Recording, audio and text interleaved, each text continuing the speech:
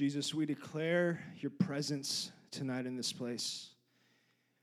Many of us are coming from different places, spiritually, physically, and sometimes we don't have the answers to everything. Most of the time, God, we don't have the answers to everything, but we come to you tonight seeking the answer of Jesus, seeking the answer of God. We come to you hungry.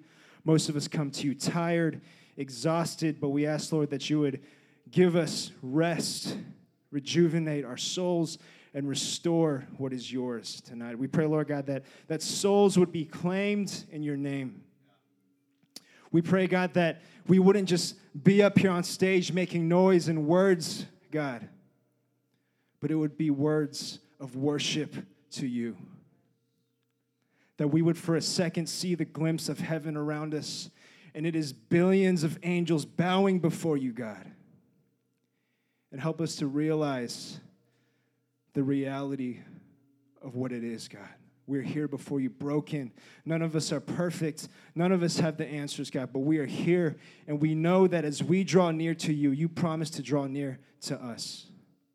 And so we praise you, and we ask, God, that you would lead us in this time of worship to receive your word and your gospel. In Jesus' name we pray. Amen. So I'm going to get into the theme of the night later. It's going to be pretty evident. Some of you guys have seen like the posts on social media. The theme is deeper, going deeper specifically with God. And I just want to start out by mentioning something to address the elephants in the room. I don't know about you guys, but work for me, like, it didn't necessarily get canceled, but I actually had a lot of patients just cancel on me. And so if you guys have been keeping up even the slightest bit of the news and what's been going on in the world, this coronavirus has kind of taken the world by storm. People are being scared. People are being overwhelmed with uncertainty and doubt. And the craziest thing for me was like the NBA being shut down. Like once that happened, I was like, oh my goodness, the world is coming to an end. And I just want to remind everybody of a truth in this place today that it is such a privilege for us to desire unity. It's such a privilege for us to even have a choice to come together, because in a lot of places across the world, there is no choice but to be unified, because the suffering is so great, the pain is so great, the struggles are so great that there is no other option but for people to come together in unison, because that is the only way they can survive, for them to be together.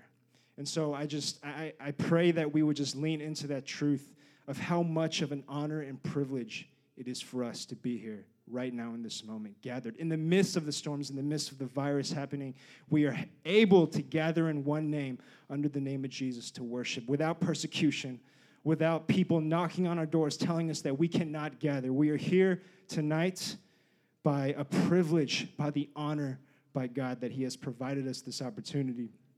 And I want to go in to say that this entire week, really this entire month, as I kept preparing for this message, I saw this image, and this image that I saw was a picture of a diamond.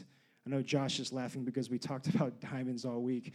And the image that I saw is not just a diamond that is floating in the air and it's not just shining. It's a diamond that's actually turning and is rotating. And I believe what that represents is, if you think about the facets of a diamond, there's different angles and there's different sides to it. If you've ever seen an engagement ring, if you've ever seen a diamond in its flesh, like there's different sides to it as you turn it, right? But the shine never loses. As you turn it, you simply see a different angle. And I believe that the turning of the diamond represents God wanting to just shift perspectives in this place tonight.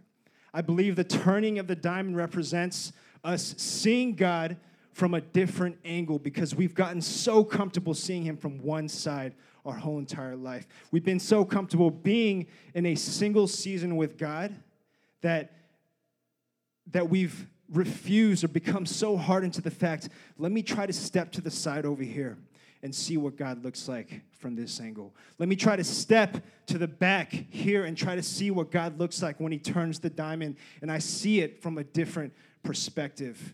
If you guys are familiar with the four Gospels in the New Testament, Matthew, Mark, Luke, John, they say that every story is the same. It's simply told from a different perspective. And the way a pastor explained it to me one time, imagine the facets of a diamond just turning and turning and turning. And it's the same story, the same God, the same situation, the same scene, all told from different angles and different perspectives. And I believe that God wants to change that in us today, that we become so comfortable with our version of who God is, our perspective of who Jesus is, our understanding and our idea of how to live like a Christian and be a follower of Christ. And he wants to break through complacency tonight. And I want to start by explaining what I believe to be three main stages of progressing in the maturity of your faith as a follower of Jesus. And the reason why I'm going over this is because I feel that for us to understand what it takes to change and for what it takes for God to just break through in seasons of life where it seems so dry and complacent, we have to understand the progression of our maturity as a whole, as a group of people. And so this is stage one. Stage one is that you believe. Stage one is that you believe. I think we can all agree that the first step of anything we do as Christians, as believers, is that we have to believe in the teachings of Jesus, right? We have to believe that God is real. We have to believe that in the beginning, God created the heavens and the earth. He placed Adam and Eve onto the earth, and Adam and Eve willingly chose to walk away from God. And when you walk away from God, who represents the source of life, guess what you walk towards? The source of death, the source of pain, the source of suffering, the source of evil, the source of defeat, the source of all these things that we sort of choose to blame God for, right? But the gospel, this is our belief in the gospel, is that we chose to do that. And the only way that our walking away and creating that gap between God and Adam and Eve was filled and reconciled and brought together in peace was through one way, and that was Jesus, is that he was the mediator between the bridge that was set between us, that we created the distance from God back to God the Father in heaven. And when God sent Jesus to die on the cross, he restored that relationship between man and the Father in heaven. And when that happened, Jesus resurrected from the dead, and whoever believes in him shall not perish but have eternal life. This is the story of the gospel, that we believe the Holy Spirit resides in us, that the Holy Spirit resides in us and guides us into this new life as proclaimed followers and believers of Jesus. And I believe that, I'm not going to assume, but I believe that most of us are in this stage, right? That we at least believe, or at some point in our life, we have believed that God is real and that Jesus is real and that we follow Jesus because we believe in the authenticity of his teachings, right? But I'm here to say that that is not enough, because even the demons believe in Jesus. Even the demons believe the teachings of Jesus. Even the demons believe that Jesus died and he resurrected. Even the demons believe that they were defeated by the blood of Christ. And so that's like the stage one of being a believer. Stage two is that we learn to walk with Jesus. We learn to walk in love. We take our belief, right, and then we apply it to our life every day. We apply the principles of Jesus, that our faith isn't just limited to the faith portion, but it's followed up with a works portion, that we follow up with what God has taught us. We follow the commandments. We try our best, knowing that we're not enough, knowing that we will always fall short of the glory of God, but we at least try, and we commit our lives to God. And that is stage two. And I believe that most of us are actually in this stage as well.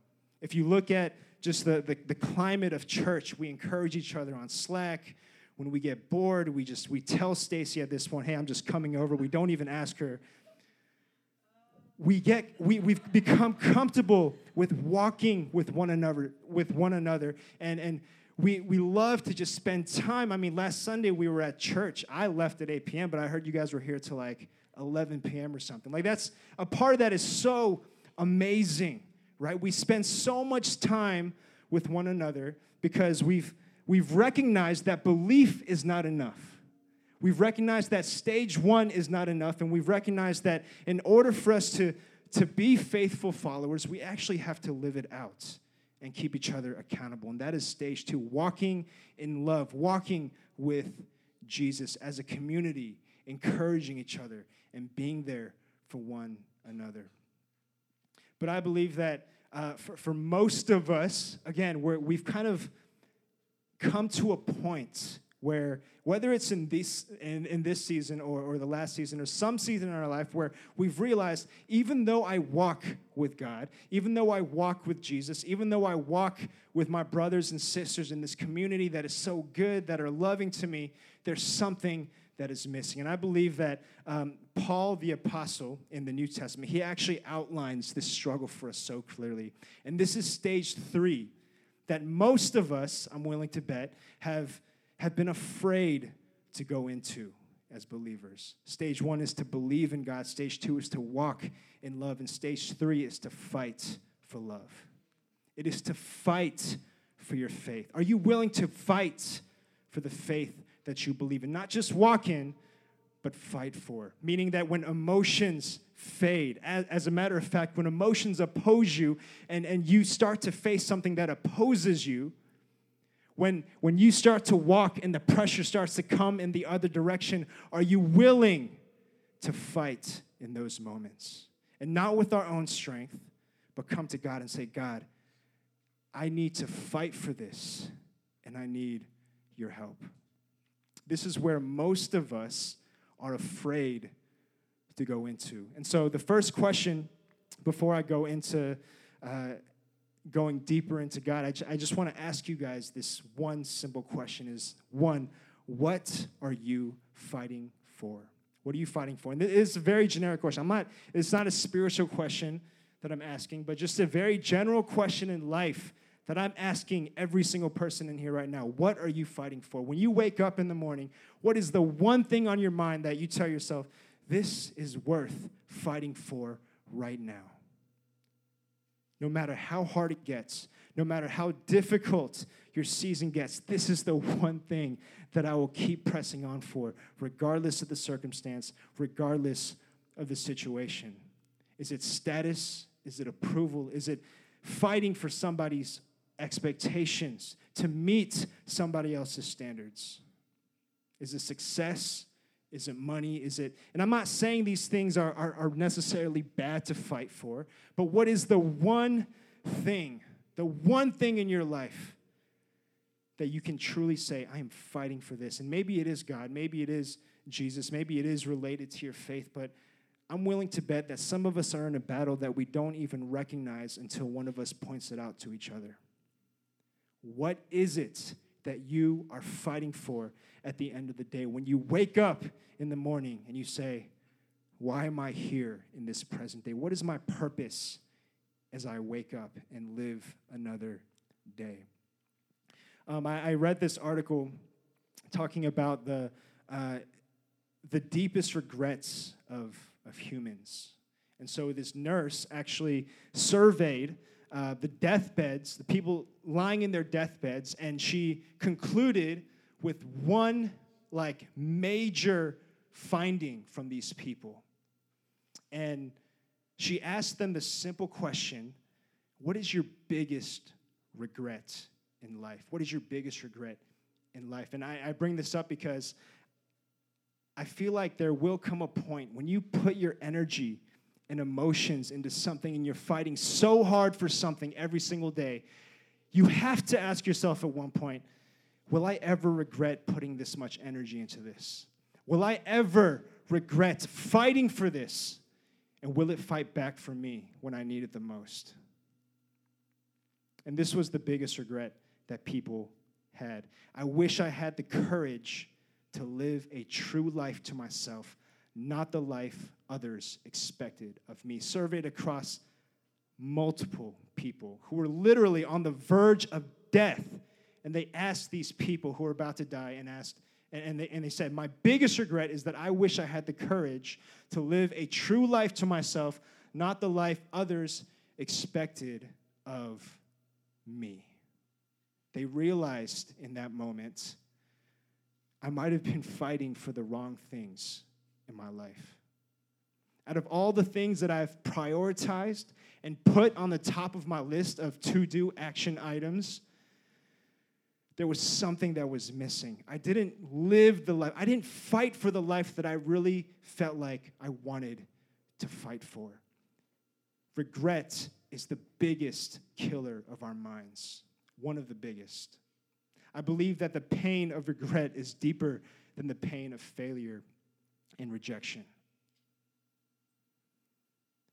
And so this is where God kind of blew my mind, is I read this statement over and over again. I wish I had the courage to live a true life to myself, not the life others expected of me. And I thought of this moment is that if we are all believers, right, if we all at least believe that Jesus is real and he is our King, he is our Messiah, he is our Lord, he is our Savior, then the regret that we have on our deathbed is actually going to be the same for all of us, is that we didn't live a true life for the one who gave his life for us. Because truth, if we look at the word true life, truth is not just a concept to us. Truth is a person. Life is not some biological specimen that we study. Life is literally a living, breathing God who gives us hope every single day. That is what true life means to us as believers. So can we honestly say to God in this moment, God, I live my life for you. I fight my life for you. Stage 3 in your maturity of your faith. A place that most of us are afraid to go into. Because it takes a lot to fight for something. There's a reason why it's called a fight, right? It's a step beyond walking. We're not just walking on the spiritual battlefield. We are literally fighting every day as God equips us. And so I honestly had this reflection to myself. I was crying and I was asking God, am I living my life truly for you in this moment? Am I truly taking every experience that the world is throwing at me, and am I able to reflect it back to your kingdom and back to your life? And that question gets complicated because we often think that being a pastor is the most direct way of glorifying God. But here's the truth. Not all of us in here are meant to be pastors. Not all of us in here are meant to be on this side of the stage giving the word and communicating the gospel in whatever capacity. But we are called to be a light and to be a living example of the gospel wherever we go. So the question is that I ask myself, I want you guys to ask yourselves for a second, are you fighting? Are you truly fighting for the kingdom of God? In other words, will you fight to go deeper with God? Because the disconnect that happens from walking with Jesus to fighting for him, there's depth. The direction that you have to go in order to reach the next stage is not to the left, it's not to the right, it's actually to go deeper and deeper and deeper and deeper with God. That's why we have to ask ourselves, are we willing to fight to go deeper with God in moments of pain, of suffering, and of struggles? Are we willing to fight to go deeper? And the moment that we do is called a spiritual breakthrough. If you take spiritual breakthrough, you take the word spiritual out, the word breakthrough simply means a sudden, dramatic discovery or development. That's the definition of a breakthrough. It's dramatic. You can't predict it. It's sudden. It happens out of nowhere, and it drastically changes your life. It is more than just an epiphany. It's like this realization that everything just aligns in your life, and all of a sudden it clicks, and it just makes sense. There's answers to the sufferings you have. There's answers to the setbacks that you have, and everything that you go through just seems to click in this one moment. And the only thing you can attribute it to in that second is that is a breakthrough given by God. He made me realize in that moment his sweet truth. And I believe that this coincides with the image I saw of this diamond turning, that it represents a spiritual breakthrough. The diamond is the same. The way we look at it is just different. Oftentimes we expect God to be the one to change. But when we are up against someone who is constant and declares that he never changes, it is always us that are the recipients of change.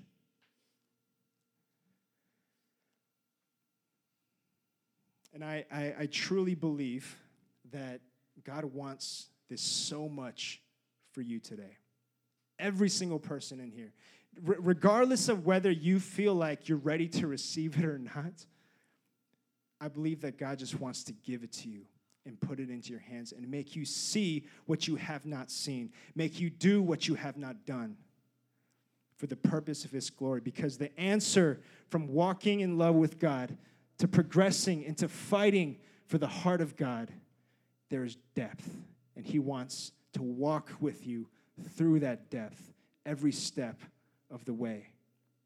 And oftentimes, this is where we get things twisted because we want a breakthrough first, and then we tell God, I'll come to you. But oftentimes, most of the time, the way God works is he wants us to come to him first for the breakthrough. He is the medium for that change, nothing else. And yes, God will do it sometimes passively, right? He'll like sometimes we'll just be sitting in a chair or lying down in bed, and God will say something to us, and he'll reveal something to us, and we're just lying there receiving and just believing. We come to our knees before God, and he just shows us something in the moment and says, this is the answer, this is the way to go. But I believe the type of breakthrough that God wants for us tonight requires what Pastor John loves to say, a partnership with us. He wants us to take action and hold his hand with him as we go deeper and deeper and deeper with God. God's just not taking us and throwing us down there to the depths, but he's saying, come with me, and I will guide you every step. And so tonight, I just want you guys to ask yourself this question. It's going to be different for everybody in the way you answer it, but will you fight to go deeper with God? And if you feel that you will drown as you go deeper, you are not mistaken, because this is the beautiful paradox of going deeper with God. I can't lie to you. There will be pain involved in sometimes. I can't lie to you. It's not going to be an easy journey to go deeper with him. If you imagine the analogy of a swimming pool, and we've been just sitting here in the shallow end for 15, 20, 25 years of our life, and God is saying, I want you to now come into the deeper end where you're not comfortable coming into, but I need you to just come closer to me. And if we're afraid of drowning, we're not mistaken in that, because we will drown in his love, and he will suffocate us with his grace. It will hurt, but it will feel so peaceful.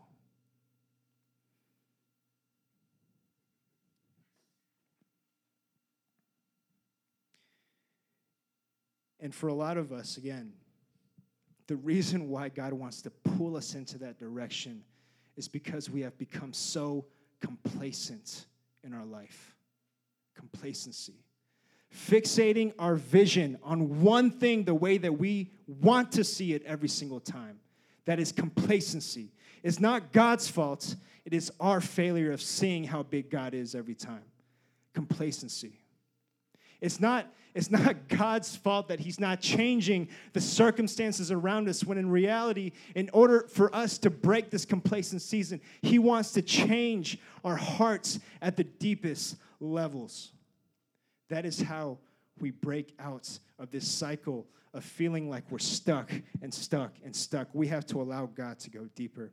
And we're going to go into the passage that I believe explains every step of the way, this entire progression of going deeper with God. It starts in Ephesians chapter 6. And I want to give you guys a background of Ephesians for a little bit. Ephesians was written by the Apostle Paul, And Paul was seen to be a saint in the New Testament. Really, in the story of the Bible, he's seen to be this amazing figure who once murdered Christians on one day. Jesus changed his life, and he began to worship Jesus, and he became one of the most monumental figures of Christianity as we know today.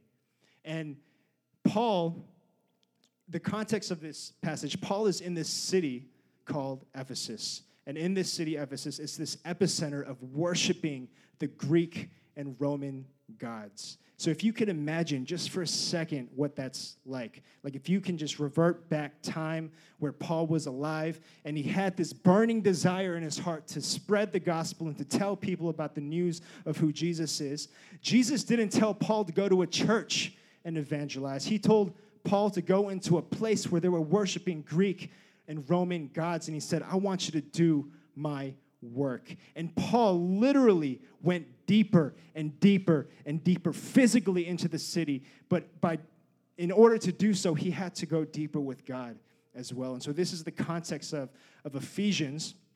And I love the book of Ephesians because it actually outlines exactly what I talked about in the beginning of the message, the 3 stages of the maturity of a believer. 1, believing in God. 2, walking with him. And 3, fighting with him. In Ephesians 6 comes the very last stage of the Bible, or of the book of Ephesians, because chapters 1 and 2 and even up to 3, it talks about the unity that Jesus desires in the church, the spirit of the Gentiles and the Jews, and it talks about spiritual unison and the belief that believers are to have, right? And then when you go to chapter 3 and 4 and even 5, chapter 5, the subtitle is it literally says, walk in love. Therefore, be imitators of God as beloved children, and walk in love as Christ loved us and gave himself up for us, a fragrant offering and sacrifice to God. And chapter 6, when it talks about the armor of God, is the final stage that God describes, that Paul writes in the book of Ephesians. And this is what it reads. Finally, be strong in the Lord and in the strength of his might. Put on the whole armor of God, that you may be able to stand against the schemes of the devil. For we do not wrestle against flesh and blood, but against the rulers, against authorities, against the cosmic powers over the present darkness, against the spiritual forces of evil in the heavenly places. Therefore, take up the whole armor of God, that you may be able to withstand in the evil day. And having done all, to stand firm.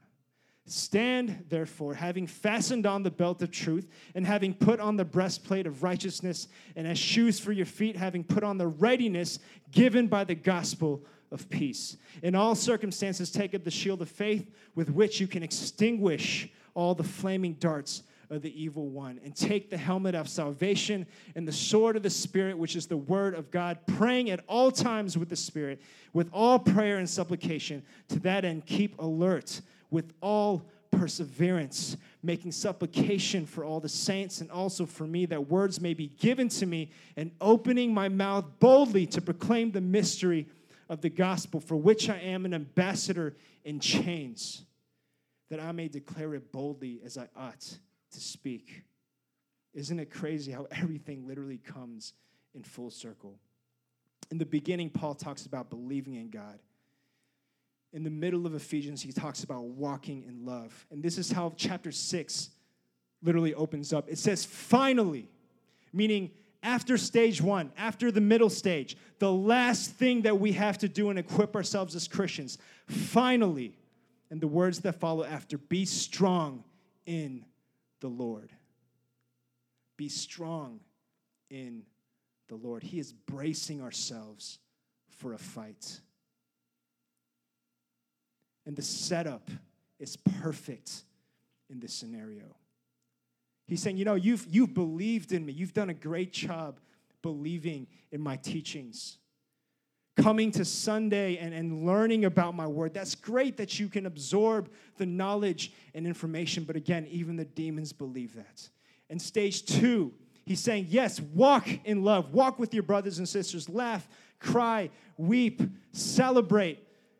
Do life together in whatever way that you feel like is love and joy and all the fruit of the Holy Spirit. But Paul ends the entire book of Ephesians by saying, finally, the last step that we must take as believers to complete our maturity in our belief and walk with God is to fight for him, is to fight to go deeper with God. And he says, be strong in the Lord and in the strength of his might, and put on the whole armor of God so that you could stand against the schemes of the devil. He declares it. And I believe that the beginning of Ephesians 6, when it says that we do not wrestle against flesh and blood, but against rulers and authorities and the cosmic powers over this present darkness, he's saying that understand the landscape in which I am taking you into. That Christianity is so much more than just being there for each other, right? Christianity is so much more than just believing in a simple truth. And I know this is not what some of us want to hear tonight, but I really believe that God wants to take us deeper and deeper and deeper. And on the other side of that is a breakthrough that will change your life for the rest of your life. It says, be strong in the Lord and in the strength of his might. He says that our battle is not against each other. It's not against the struggles that we think we struggle with, but it's against the dark powers of this world. Our battle is not against the virus that's overtaking. It's the fear that cripples us inside. Our battle is not against our brothers and sisters that sit next to us or stand next to us, or even the people that we hate and hate on us. Our enemy is the dark powers that overtake them. Our enemy is the spirit of evil in these places. It's not each other. It's not the physical, tangible things that we see, but God is taking us into this landscape so we could see the reality of what things are for what they are and for who they are. And he wants us to see that it is a fight for souls. It's not a fight for success. It's not a fight for money. It's not a fight for whatever reason it is that you want to fight for in life. It is a fight for souls, and that is what Paul has declared. That is what Jesus has declared, and that is what God has declared with his word in Ephesians 6. Put on the whole armor of God. Not the partial armor of God, but the whole armor of God. Oftentimes we want to just take bits and pieces of what God gives us. But he says, for you to survive out in this battlefield, I'm not just saying, here's my Bible, take it and read it. He says, put on the whole entire armor of God. Starting with the belt of truth. What's the first thing we do when we go into a car?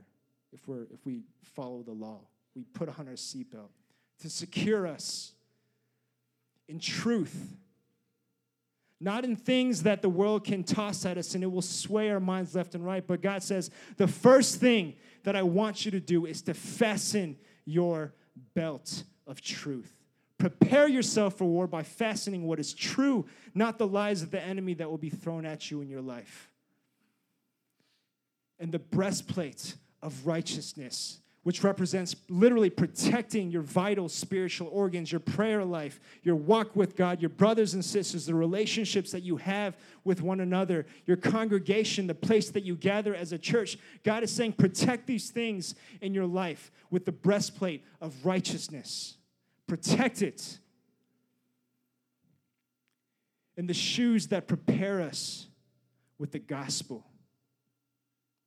The shoes that represent the readiness of the gospel wherever we walk. Wherever we walk.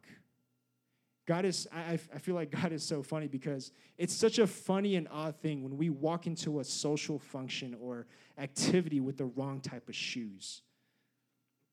If you come to a basketball game and you're wearing Vans, people will probably get mad at you.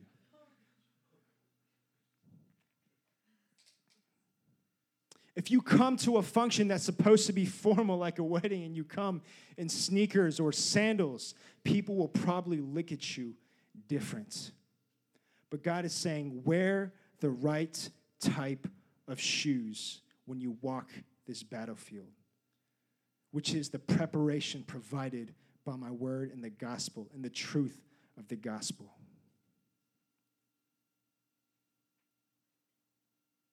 And then he says, put on the shield of faith.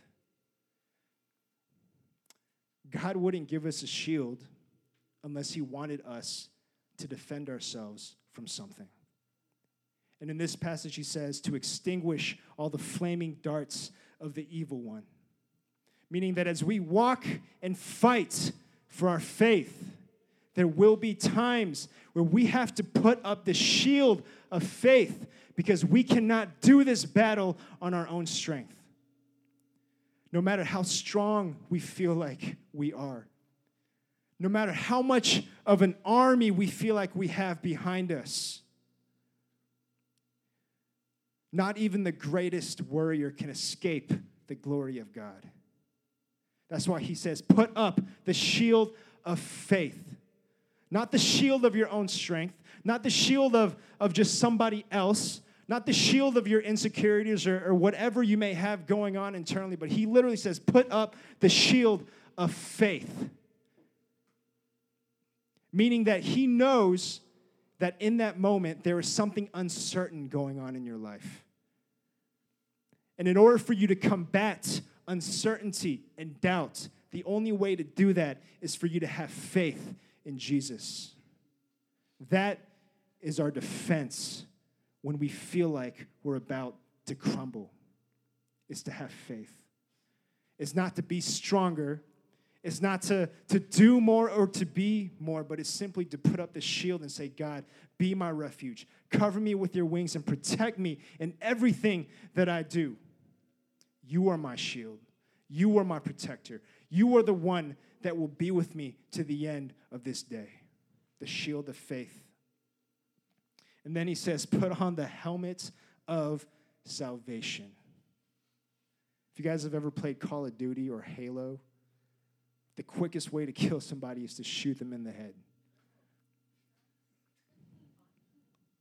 But I believe God is being symbolic with that because the enemy, as much as he wants to see us in pain and suffer, oftentimes the enemy wants to take us out quick and say, I want this person to be overcome with suicidal thoughts. I want this person to be sunk so deep into depression and anxiety that they are crippled in their decision-making and they can no longer process the stage they are in life. This is what the enemy wants. He wants to bring us down so quickly, and oftentimes it happens at night. Oftentimes it happens when we are alone. Oftentimes it happens when we are unaware that this is a spiritual battlefield and not a battlefield of anything else. Not a battle of the flesh, but a battle of the spirit. And the enemy wants to quickly turn that around in a moment. He wants to lie to us and say, this is a battle of the flesh, when God is combating that and he's saying, this is a battle of the souls and of my spirit. That's why he says, put on the helmet of salvation to protect the most important part of your soul, to prevent the enemy from taking you out with one single shot. Put on the helmet of salvation to protect you, to shield you, and to preserve and sustain your soul. And then finally, he says, here is the sword of the Spirit. And I don't know if you guys feel like you were qualified to wield the sword of the Spirit in God's name. But I believe that he equips us to do so. He wouldn't give us a sword unless we had to swing it at the enemy that comes near us in times of hardship. And we're so good, again, at believing in the power of God. But when he hands us a sword in our hands, we're afraid to swing it. We're afraid to swing it at the enemy that comes charging at us head on. And God says, I've given you this sword so you could strike the enemy when he comes near to you. And it's not a sword that you've mustered up with your own strength. The sword of the Spirit literally represents the weapon that is the word of God. I was at John and Lydia's place maybe a month ago, and Lydia had this vision over my life, and she was saying, James, I see this image of this general just handing you a parchment and putting it into your hands. And he says, this is your new plan and your new strategy for this season. And then I thought about it, and then Lydia asked me the question, what do you think that parchment represents? And I said, it's the word of God.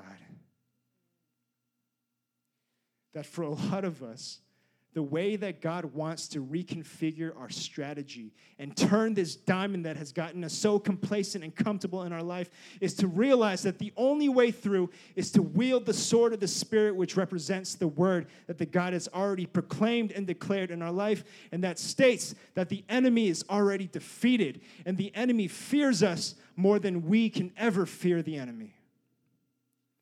That is the truth that lies within the weapons that God places in our hands. He doesn't want us to just defend our life. He wants us to strike physically, spiritually, figuratively, literally strike the enemy when he comes near to us and endangers us or the person next to us that we love, endangers our family, endangers our church. He wants us to come together as warriors of God to strike and to strike and to strike until the enemy has fallen. And it will be a fight, because the journey to go deeper with God is a fight. It's not something that God passively does where he says, here, you don't have to do anything. But this is a season, especially in times of hardship, especially when the world is overwhelmed in fear and anxiety. God places us in a position to fight for those who cannot fight for themselves. God places us in a position to fight with the sword of truth, who have no sense of truth in their own life. God positions us to fight together when in past seasons we have fought alone and on our own in these journeys of struggle and pain.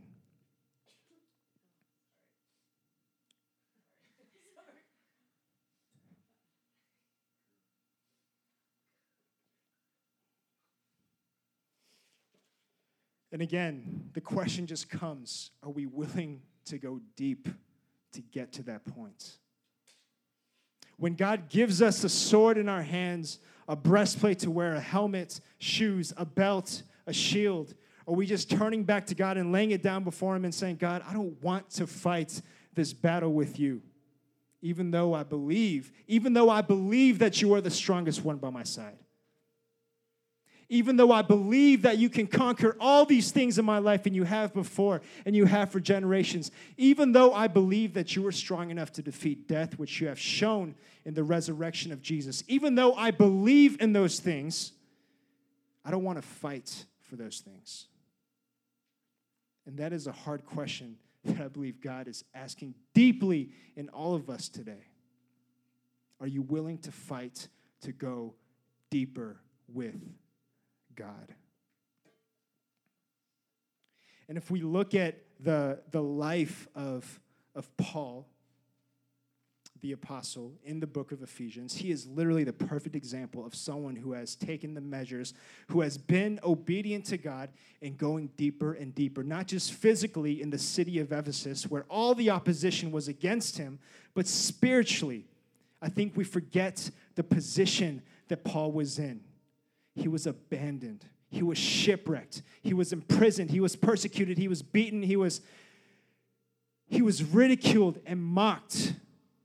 Every single time he tried to preach the truth, every time he tried to put on the shield of faith, every time he tried to take the sword and strike it at the heart of the enemy, Paul was hurt, and he was broken, and he felt abandoned, and he felt alone, and he felt like he couldn't go on anymore. That sounds like a fight to me. But this is the life that God has called for us to live. Not necessarily I'm not saying that we have to physically be tortured and tormented to live this like deep and profound life for God. But to think about it from a spiritual perspective. Are we willing to face the storms in our life and fight through those seasons? Paul actually journals. He actually journals his entire story of pain and suffering. You can actually find it in the book of Romans. And in chapter 7, it says, "For I do not understand my own actions. For what I want to do, I do not do, but what I hate, I do." That sounds like a fight to me. An internal storm brewing inside of his heart every day. And the reason I bring this up is because even though Paul is seen as this amazing saint in our life, even Paul, even the most holiest of men that has ever lived in the Bible outside of Jesus, he says verbatim, "For I do not understand my own actions. For what I want to do, I do not do, but what I hate, I do." It is an internal conflict that he experiences every single day, which is proof that in order to go deeper with God, it will be a fight to get to that destination. And if you guys just think about for a second, I know I've been kind of overwhelming us with the gravity and the seriousness of what it takes to go deeper with God. I want us to just think about the reward and the peace and the love and the joy that comes with it too. Because even though the suffering is great, the greatest thing about being a Christian is that we can experience the greatest reward that anyone else in this world can never feel or experience, because we know a Savior who is perfect in his love. That is the reward. The reward is not feeling better. The reward is not doing better in life and having more money and having more success. The reward is literally Jesus himself. He is our prize. He is the one that is worthy chasing after in this race of endurance. And yes, Paul went to unbelievable depths to get closer to God. Again, he was shipwrecked. He was abandoned. He was beaten. He was persecuted physically, mentally, spiritually. But do you know how God used Paul after he decided to be obedient and go through those seasons? He used Paul to write 2/3 of the entire New Testament. He used Paul to literally write 2/3 of what we do our quiet time on today. And not just for us, not just for the churches in Atlanta and the churches of Asia and the churches in different continents, but the churches of every place in this world. God has used Paul's willingness to go deeper with God to bless generations on top of generations on top of generations on top of generations, and for more generations to come. He used him to write majority of what we know today as the New Testament. That is the reward of going deeper with God. Is that in the midst of the pain and the suffering, we do not realize and recognize what God is working in us for the next chapter of our life.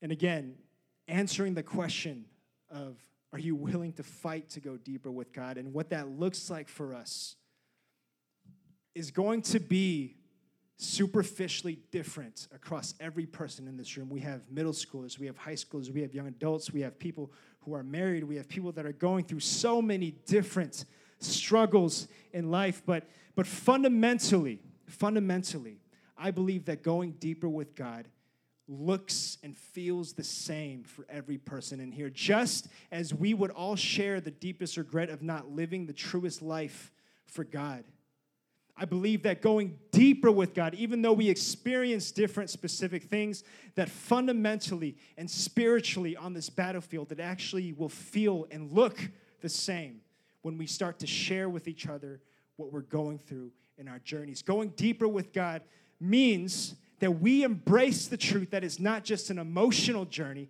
but it is more so a humbling journey. So the first thing that needs to break in going deeper with God are not your tears that we're so used to. It is our pride that comes before us. And going deeper with God means that you surrender something good for something greater. Going deeper with God means that when things happen and things get tough and things get hard, you allow God to take your heart to a place of utter desperation and dependency, that nothing in this world can handle and sustain the pain and the suffering that you're going through in this season. But you say, God, take this. Take this. Take this. It's not escaping the pain, but it's embracing it in the moment and saying, God, won't you take the pain that I'm going through right now? This is going deeper and deeper with God. Going deeper with God means that we stop searching for answers in our life that fit our liking, our understanding, and our situation and our circumstance. Going deeper with God means that we have a breakthrough, a spiritual breakthrough, that in order for us to go deeper with Him, we have to mold our life to the Word of God. We have to shape and form everything we do in our life to what God has already said. It's not the other way around where we try to find Scripture to fit into our life, but it's to fit our life into Scripture.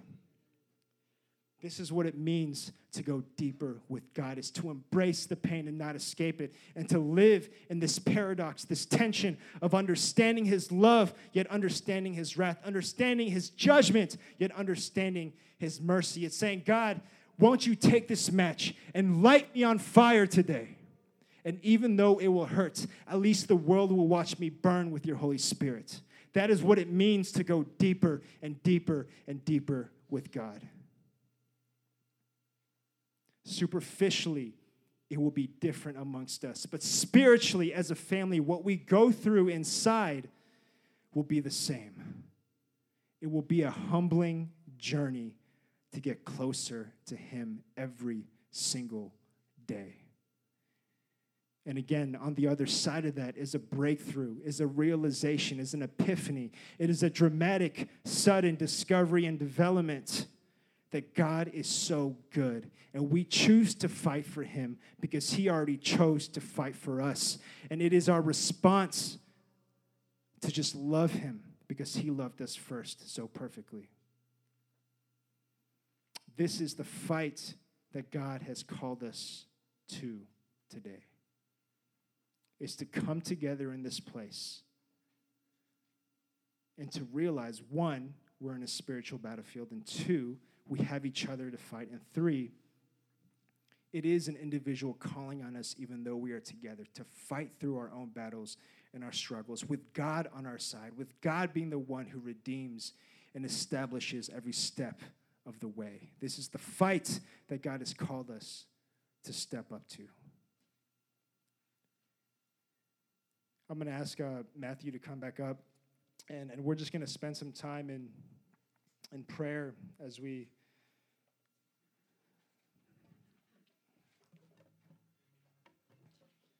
just reflect on this simple question. Again, will you fight to go deeper with God in this season?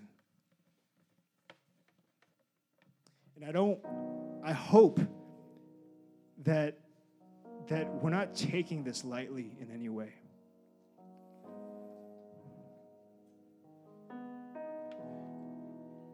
I pray as a church that we realize that when the diamond turns, it's not just our perspective changing, and it's not our minds just shifting to something else. It's not a realization that is resurfaced in the past. It is God literally saying, as this diamond turns, chains will be broken. Generational curses will be snapped in the matter of seconds. Suicidal thoughts will be casted out in the name of Jesus. And pride will fall down to the ground, and the enemy will tremble at the name of Jesus Christ. This is what a spiritual breakthrough is. And sometimes we have to fight to get to the other side. And we are not alone, because we have each other, and we have a God who has never lost a battle in His single life.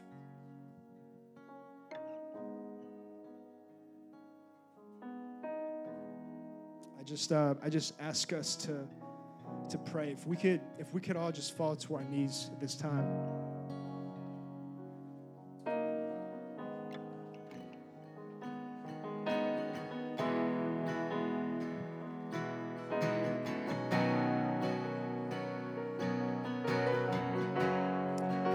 Before we pray, I want to speak to us in groups in this room today, because this is such a general calling for us as a church, but I actually want to speak to the brothers in this place tonight first. This is a call of action to all the men, of all the boys, of all the brothers in this place tonight. If you could just listen and lean into the Word of God in this moment. Let's ask God, no more empty promises as men of God. Let's come and realize and embrace the truth that the most powerful position for a man to be in is not to stand tall in the presence of people, but it's to fall to our knees in the presence of God. Let's ask God, as men of Christ in this place, that the first thing that breaks in us is our pride.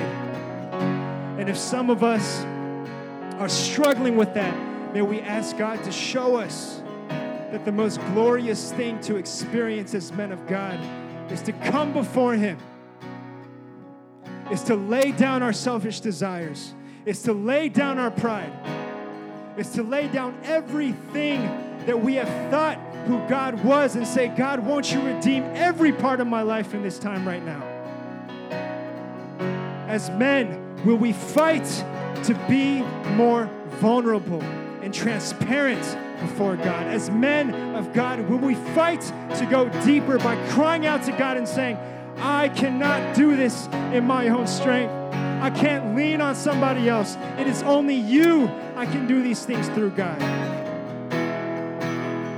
If you are a brother, if you could just make that your cry in this place tonight, that we would ask God to break down every corner of pride in our hearts.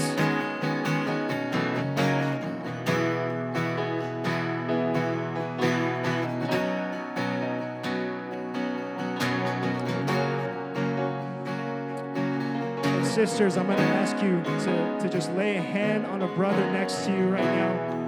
And can we pray for the knees that are fallen down on the ground? Can we pray for the tired souls, for the weary spirited?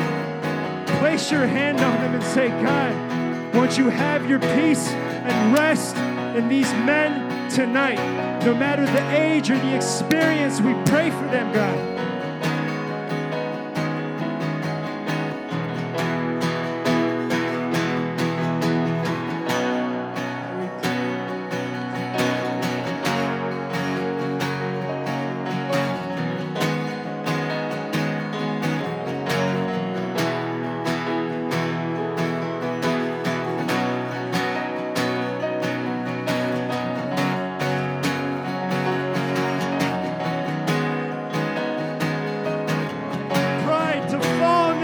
God. We pray that we would fight to be vulnerable with you, God.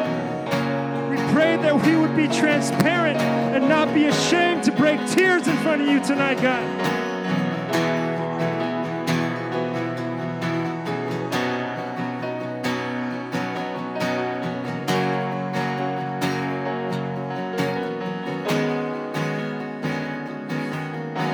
Pray for every brother in this place as we fall to our knees tonight.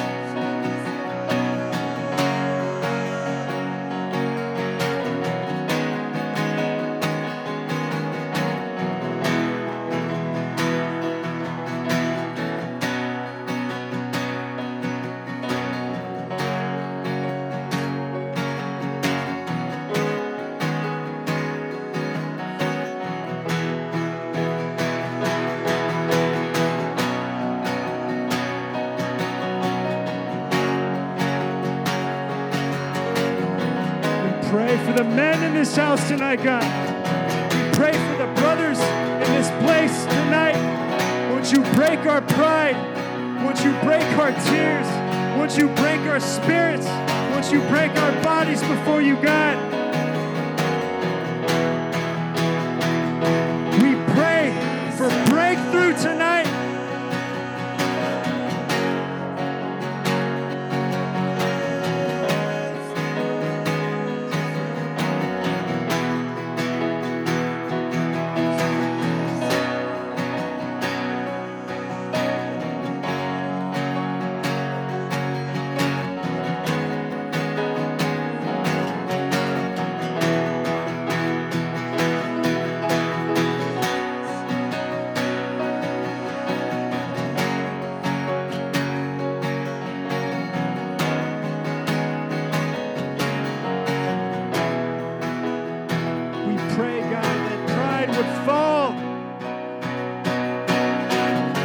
Pray for vulnerability.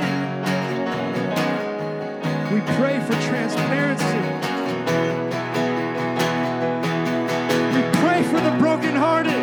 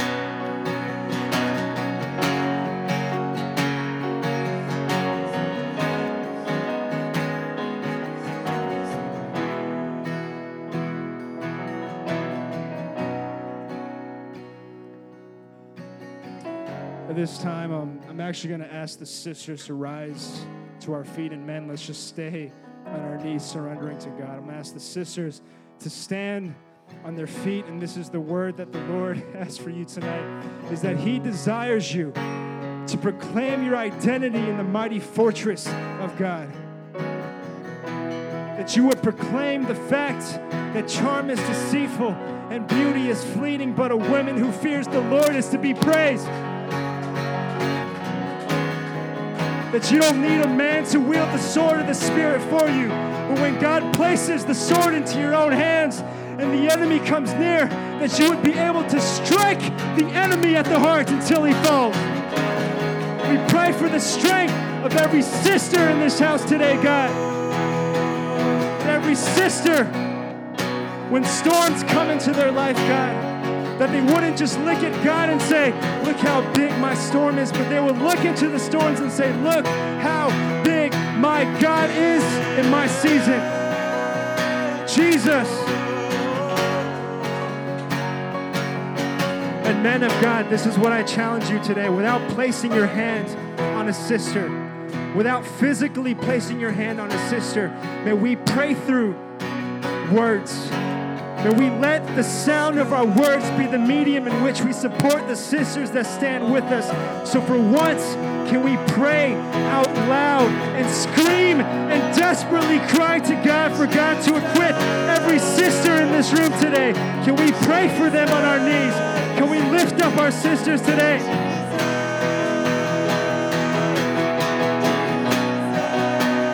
We pray for strength. We pray that every sister may stand in your glory and your identity, God. Pray for every sister tonight.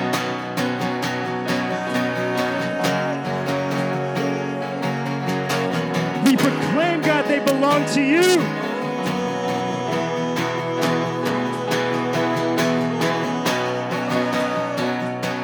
We pray for the sisters in this house.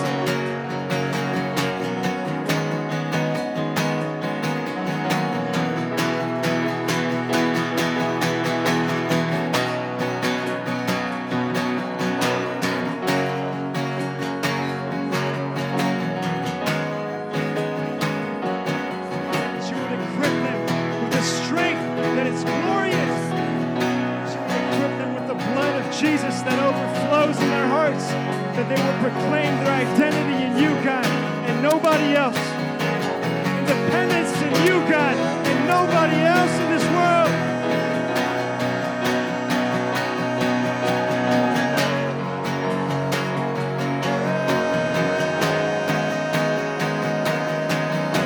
Pray for the sisters in this house tonight.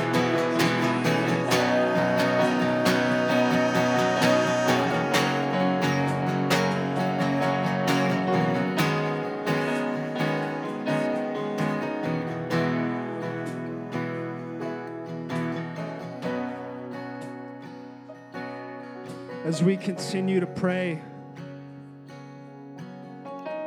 can we address the fact that this season has been difficult with multiple churches and different groups of people coming together as one? But the Lord's word is prophetic, and in Jeremiah 6:22, he says, "Behold, an army from the north is rising to establish unity and togetherness in the Spirit of God."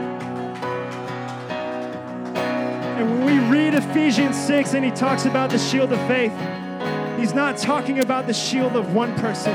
He's talking about the shield of 2, of 3, of 4, of 5, of 6, of 7, of 8, of 9, of 10. The shield of an entire army coming together as one shield to fortify our strength in the name of Jesus. This is the shield that he is talking about. We don't seek unity, we seek Jesus, and he unifies us together. Can we pray for that in this moment? God would bring and mend the bridges in this place. And if you are at GCC, can you go to someone from a different church and vice versa and say to them, I will fight for you in this season. Embrace them and pray for them right now. Say, I will fight for you in this season. Say, I will fight for you in this season. I will go deeper with you, God, in this season. Say, I will go deeper with you today. I will struggle with you. I will go through pain with you. I will fight to love you, even though you are different, even though I don't understand you. I will fight for you.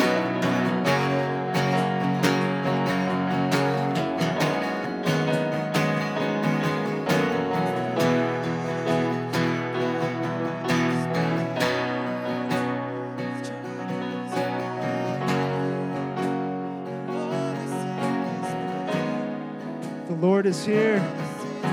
Jesus is here in the midst of this unity that he is forming. God, unify us in your blood. Bring us together in peace.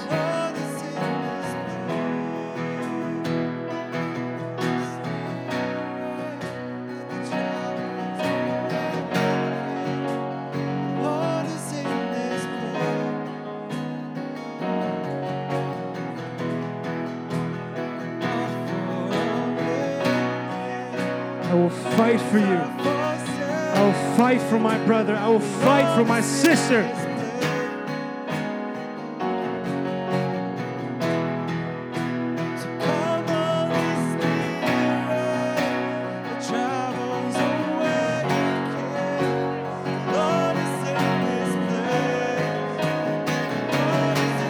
Come, Holy Spirit, to unify us today.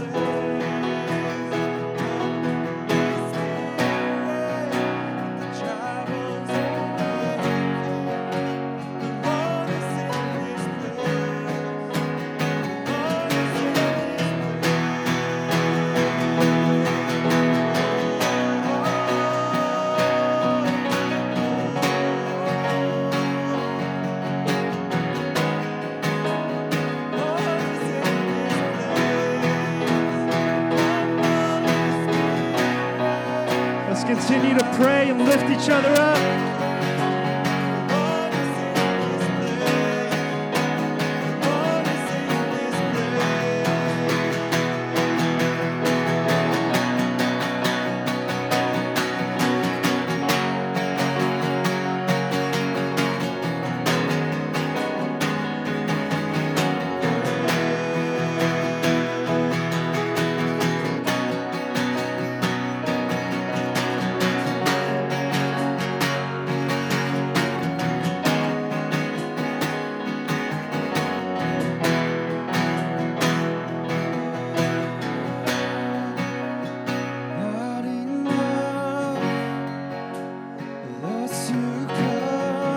Continue to pray. Pray for somebody that you have not talked to before. Pray to somebody that you do not know. Let's embrace each other and say, I will fight for you in this season, together as your brother, as your sister, in the Lord Jesus Christ.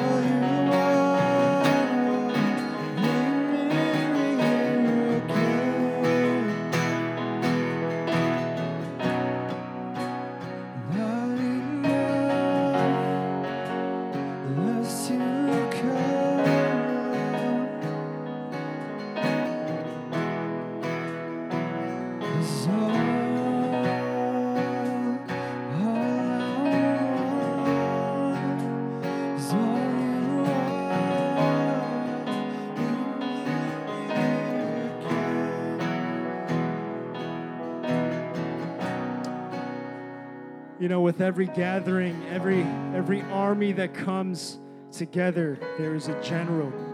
There's somebody at the head, and yes, to us spiritually, it is Jesus. But at this time, I just want to pray for John and Lydia, who have been there for us from the beginning, guiding us, mentoring, and teaching us. Can we just bless them today? So I'm going to ask them to come to the middle of the room at this time. And can we just lay our hands on top of our leaders who are at the head of this family and say, God, won't you have your covering over them? Won't you bless them, God?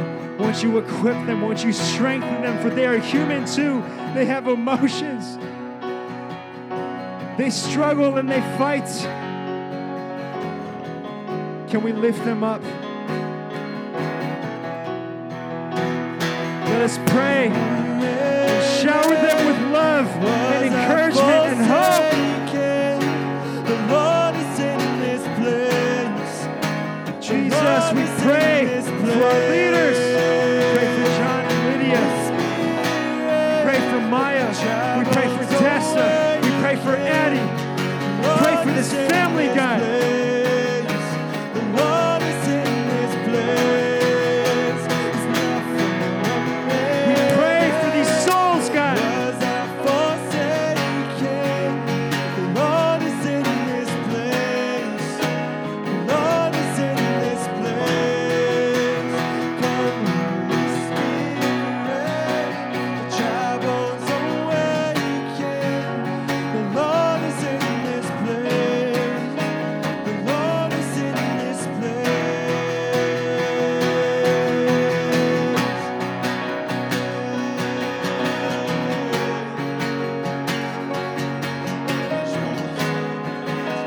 I've been fighting this fight for a long time. And I just want to dedicate this time of prayer to them, Lord. I want to lift John them up and to Lydia, you. God, we thank you for their presence in our life. We thank you for their mentorship. We thank you for the things they have brought us up into, Lord. We thank you for their guidance. We thank you, God, for their love, their support, their encouragement, Lord. We thank you for their presence. We thank you for them providing a haven, a safe place for us to gather. We thank you for placing people in our life who have always fought for us.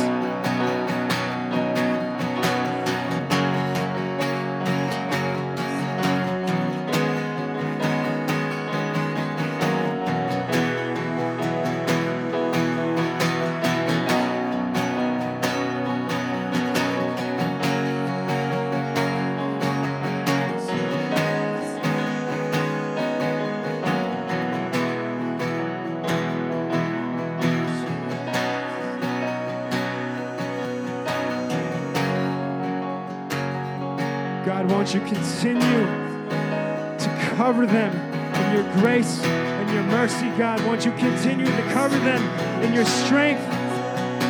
Won't you take John and Lydia, secure the belt of truth, the breastplate of righteousness, the shoes that represent the preparation by the gospel, the shield of faith and the helmet of salvation, and the sword of the Spirit to lead us in the spiritual battlefield, God, wherever we go, that they may be confident in the Lord and where you are.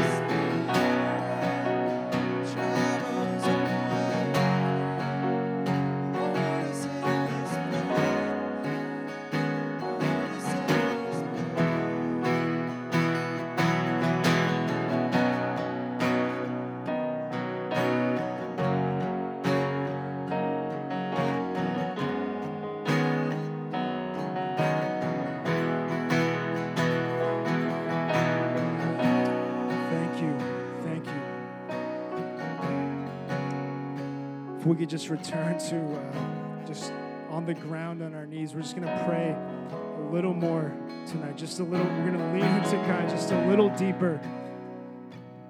We're going to lean into God a little deeper tonight.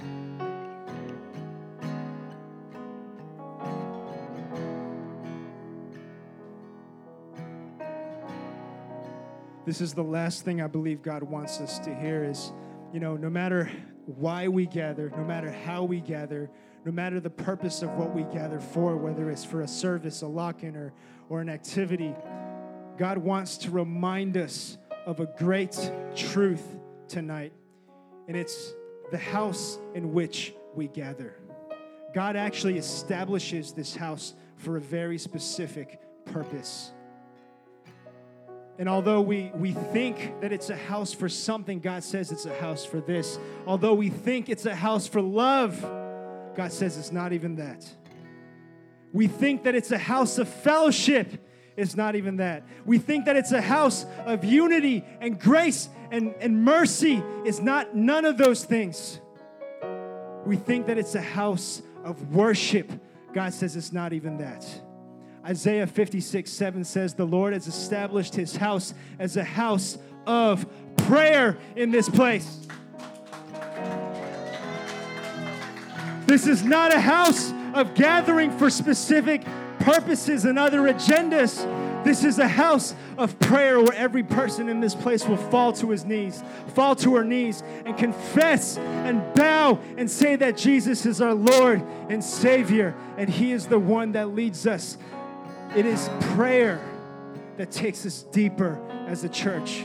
It is prayer that keeps us fighting in the spiritual battlefield. Ephesians 6 says to pray at all times.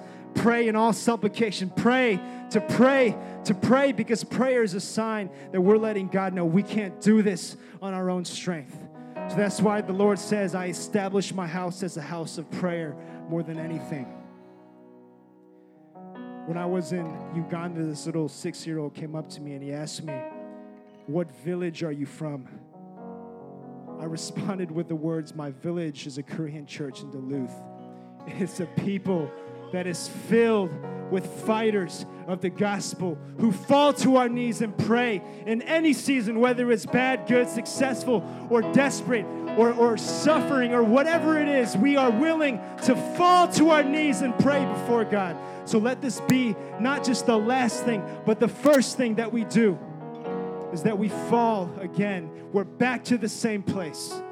If you've been reading Revelations with us, in one of the chapters, it actually talks about the city of Ephesus. It actually talks about the church in Ephesus. And God says, you've done all things well, but you have forgotten my first love. And I believe for us to come to the one who loves us the most is to fall to our knees in prayer. So let's do that tonight. Let's do that. Let's close tonight with just praying your journey with God, asking God, place something in my heart, God, to fight, to go deeper with you. And it is up to you today to answer that question. Am I willing to go deeper with God? So let's fall to our knees one last time. And this is how we will conclude the night. Can we just give everything we have to Him? Can we just give everything that we have to Him in a cry of desperation, a cry of dependency to God right now? Let's fall on our knees. Let's come together. And as we let these words meditate in our souls, may we fall before Jesus and say, God, I give everything to you right now in prayer. I come before you, God, and I pray before you. I'm not trying to calculate my short-term plans. I'm not trying to predict the future, but I pray and I leave these things into your hands right now. I pray, God, before you. Let us pray. Let us speak words to God.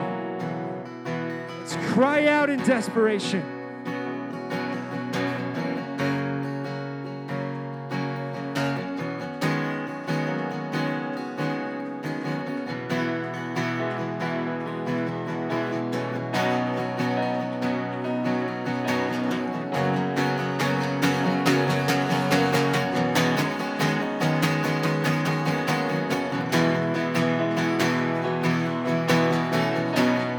This is a house of prayer. We establish this place as a house of prayer to you, God. It's not a place of fellowship. It's not a place of gathering. It's not a place of fun. It's not even a place of love. It's a house where we come to you and pray before you, God.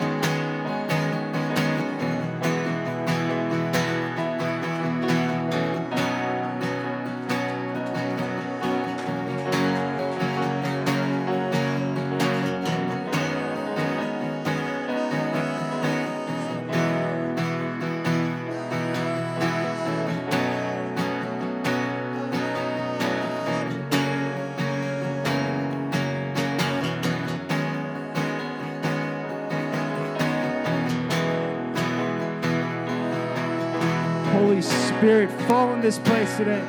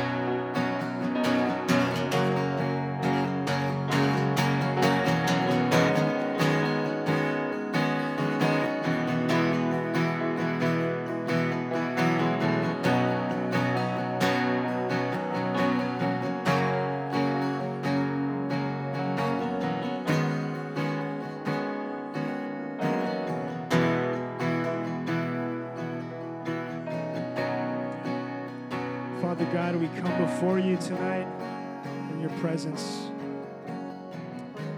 And as we speak to you on our knees, as we pray to you on our knees, God, we are sorry for the thing that we've made it. We're sorry, God, for letting pride get in the way of our ambitions. We're sorry, God, for the thing that we've made it in our life as men, as sisters, as women of God.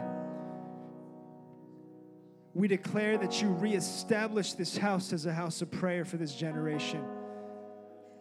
That in order for us to go deeper with you, it's not by our own strength, God, but it's the Holy Spirit that leads us in the depth of your grace and mercy. We cry before you, God. We weep before you, God.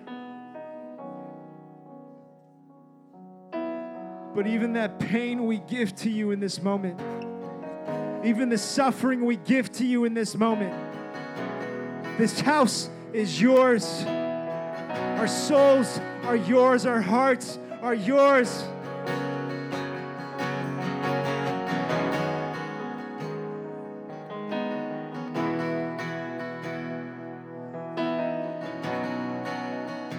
Take us deeper tonight.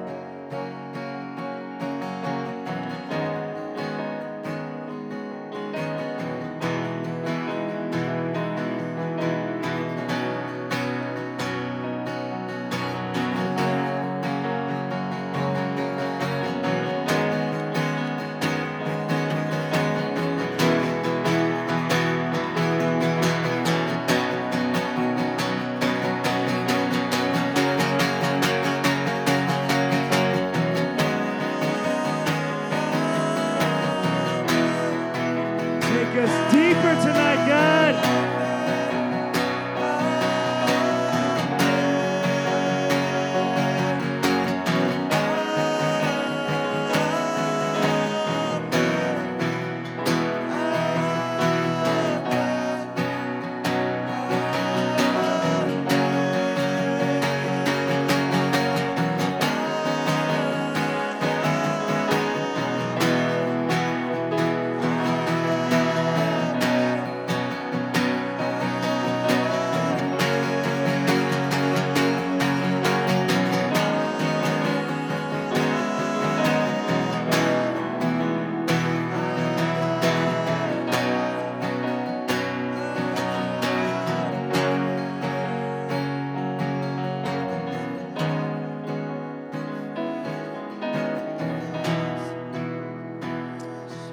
We're going to close the service the same way we started, in just a moment of silence with God.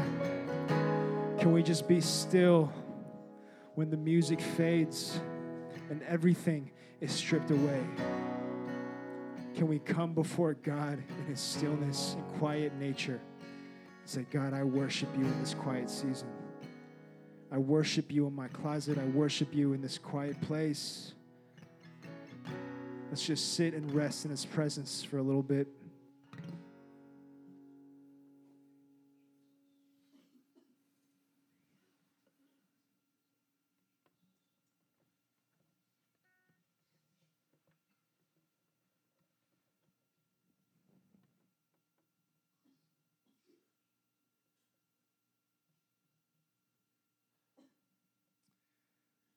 God, we are so grateful to come before you today, and we ask, Lord, that you would teach us humility, teach us what it takes to go deeper with you. And it's not just more effort, it's not our strength, God, but it's our willingness to just surrender everything before you and to pray through this journey that you have called us upon.